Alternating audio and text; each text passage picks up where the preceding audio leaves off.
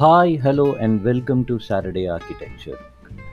Please do subscribe and share your feedback on all the episodes that you hear. Your feedback is very important to us. Have fun listening to this podcast. This is Kumaran, your host.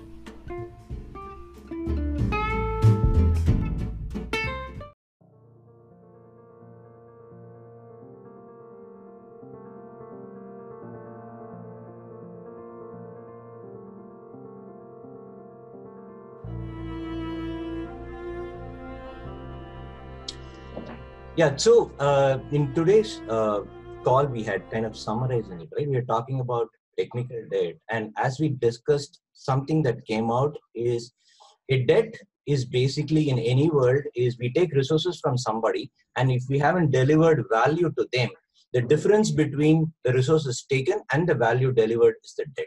It can be financial debt, it can be technical debt. Being architecture, we're just looking at it from a technical debt, and we kind of mapped it to the different pillars of the ISA architecture of whether it's business technology strategy, design, and we are kind of going through that to check which one is actually impacting technical debt. And interestingly, as we discussed, I discovered, or we jointly discovered, that the pillars affecting the technical debt varies from project to project. So if there is a very good business vision and there is a technical capability problem within the team, then the human dynamics pillar is responsible for building the debt. In some cases, the business is not clear about what they want. In that case, the BTS pillar would be responsible for building the technical debt. In some cases, the technical team is capable and the business is also fairly clear, but then there is a pressure to deliver it quickly. Okay. So in that case, the design will drive it, and there is a contribution of BTS also in that case, because the business pressure is making us do things. So because of the business, we consciously take a conscious decision to compromise on quality. Let's call it trade-off, a better word for it. And because of that, we do a trade-off on the design as well.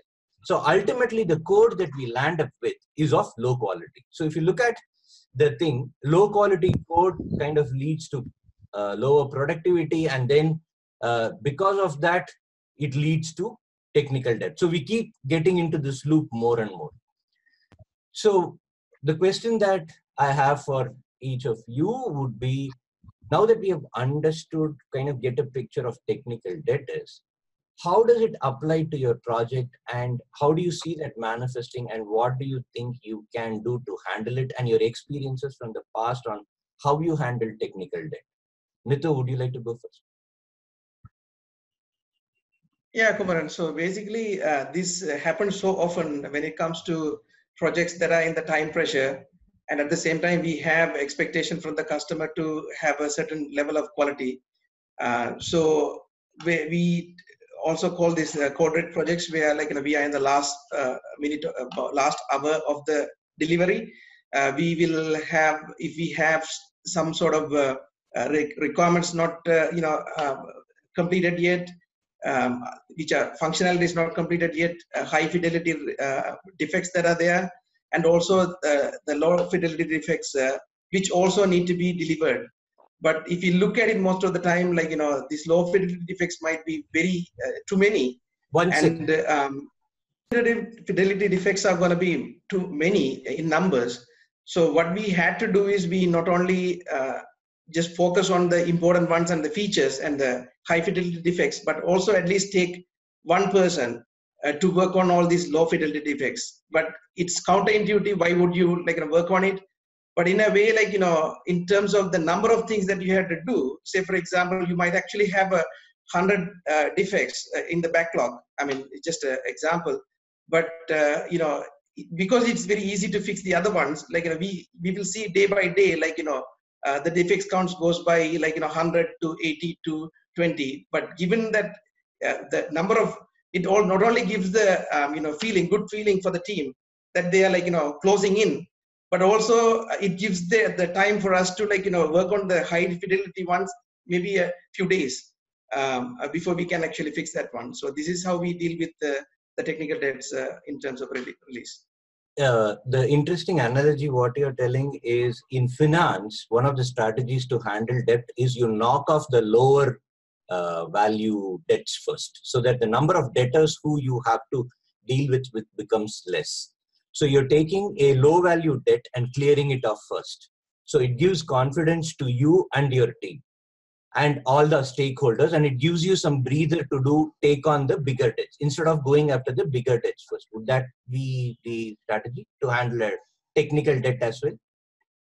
Yeah, and not only just going at the low one as the first, but just that we don't have to forget that we always focus on the bigger ones, but then again we at least spend more than 0% effort to actually deal with the lower hanging fruits as well. In a traffic light model, we would call that the green zone items. Yes, we don't want to ignore the green ones. Okay. Thanks, Nitu. Rajesh, your... Yes, comrade. I experienced this in my last deliverable, right? Where the business problem is to deliver a feature to 18 countries, right? So we need to deviate from our existing architecture by developing the feature for each country, right? We need to auto-generate the feature by dynamic rendering, right? So there, we don't know, right? It's not a regular architecture. We need to re-architecture the thing, and we don't have a time. It has to be delivered in a release, right? So within 1.5 months, in a 3 to 4 sprint, right? We started with the basic architectures or the design, right? And each sprint we refactor that, and at the end of the sprint we come up with the desired design, right? So this helps me to even I tried it, right? I don't have experience frequent refactoring like this. So it's for me and for my team, right? It helps to understand how refactor works and how the unit testing helps in refactoring, right? How to address the technical debt, right? We cannot. I strongly believe actually no one can design a perfect system in the beginning, right? It has to be evolved in the each cycle, right? But you should have your guts and acceptance to do that, right? Usually, if you say to your managers or other stakeholders, I need to the refactoring, they will worry about on delivery, right? You didn't inform anyone, right? It is refactory the sprint cycle, right? We refactored the design, and end of the design, we told that in a 1.5 month, we changed our basic design 3 times, right? Actually, now the team has a confidence now, right? We can refactor our code at any time. It's right? Kind of interesting. You know that your managers might watch this, right? Yeah, I had to inform them now. Now everyone knows this. So it's kind of interesting what you said is that accepting the fact that any architecture will have technical debt.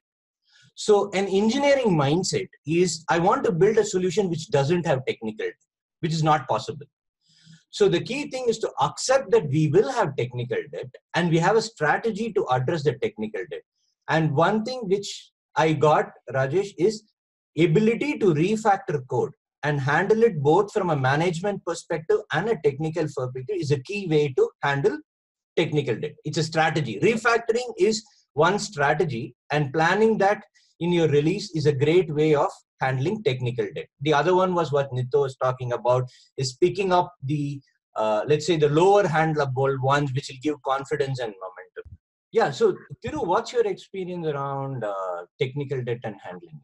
So we have been requested to enable one of market with faster payment, which that market doesn't have it that feature. They want to go within one short span of time in the same quarter to enable it, as they have gained more customers for the faster payments to onboard it. And we started developed, and the the near future time they have been requested a lot of UI features which we haven't planned it earlier, and they want to go with it at any cost in the same phase. That is, though insisted by or forced by the customers, right? So what the the project management team did, as we doesn't have an UA, specialist within the team, they have hired the people from the other team, and they have prioritized all the UA features, and they have delivered most of the UA feature on the same phase itself. So what was the technical debt that got incurred here? The important thing, the customer is ready to spend any cost for this to enable this feature in those market, and even got funded with for all the features. So in a way, in this case, what you're telling is because the business was aligned, you didn't have to build technical debt. So if you can get the business buy-in, you might not build technical debt. So that's another way of, if you are able to get the business in this case, maybe it was customer's need, but essentially the business was kind of well aligned. So you didn't have to build technical debt into the project. You had funding, you could get additional resources and kind of deliver value. Correct. Excellent. So it's like prevention is better than cure, kind of. Exactly. So that's another interesting way of avoiding technical debt, right? Like if you get the right resources, then you might not need to build technical debt also. Okay. So it's about aligning with businesses. So it's a great discussion. So basically we kind of looked at what technical debt is, where it's built, and different strategies that's available there. One is could be doing it quicker and taking the small ticket item ones. The other one, as Thiru was telling, if you have an alignment with business, that's something that you could take care. But the essential thing is be aware that there will be technical debt, and the objective of an architect is to keep reducing it over a period of time. Okay. Thanks all of you for joining. See you in the next call.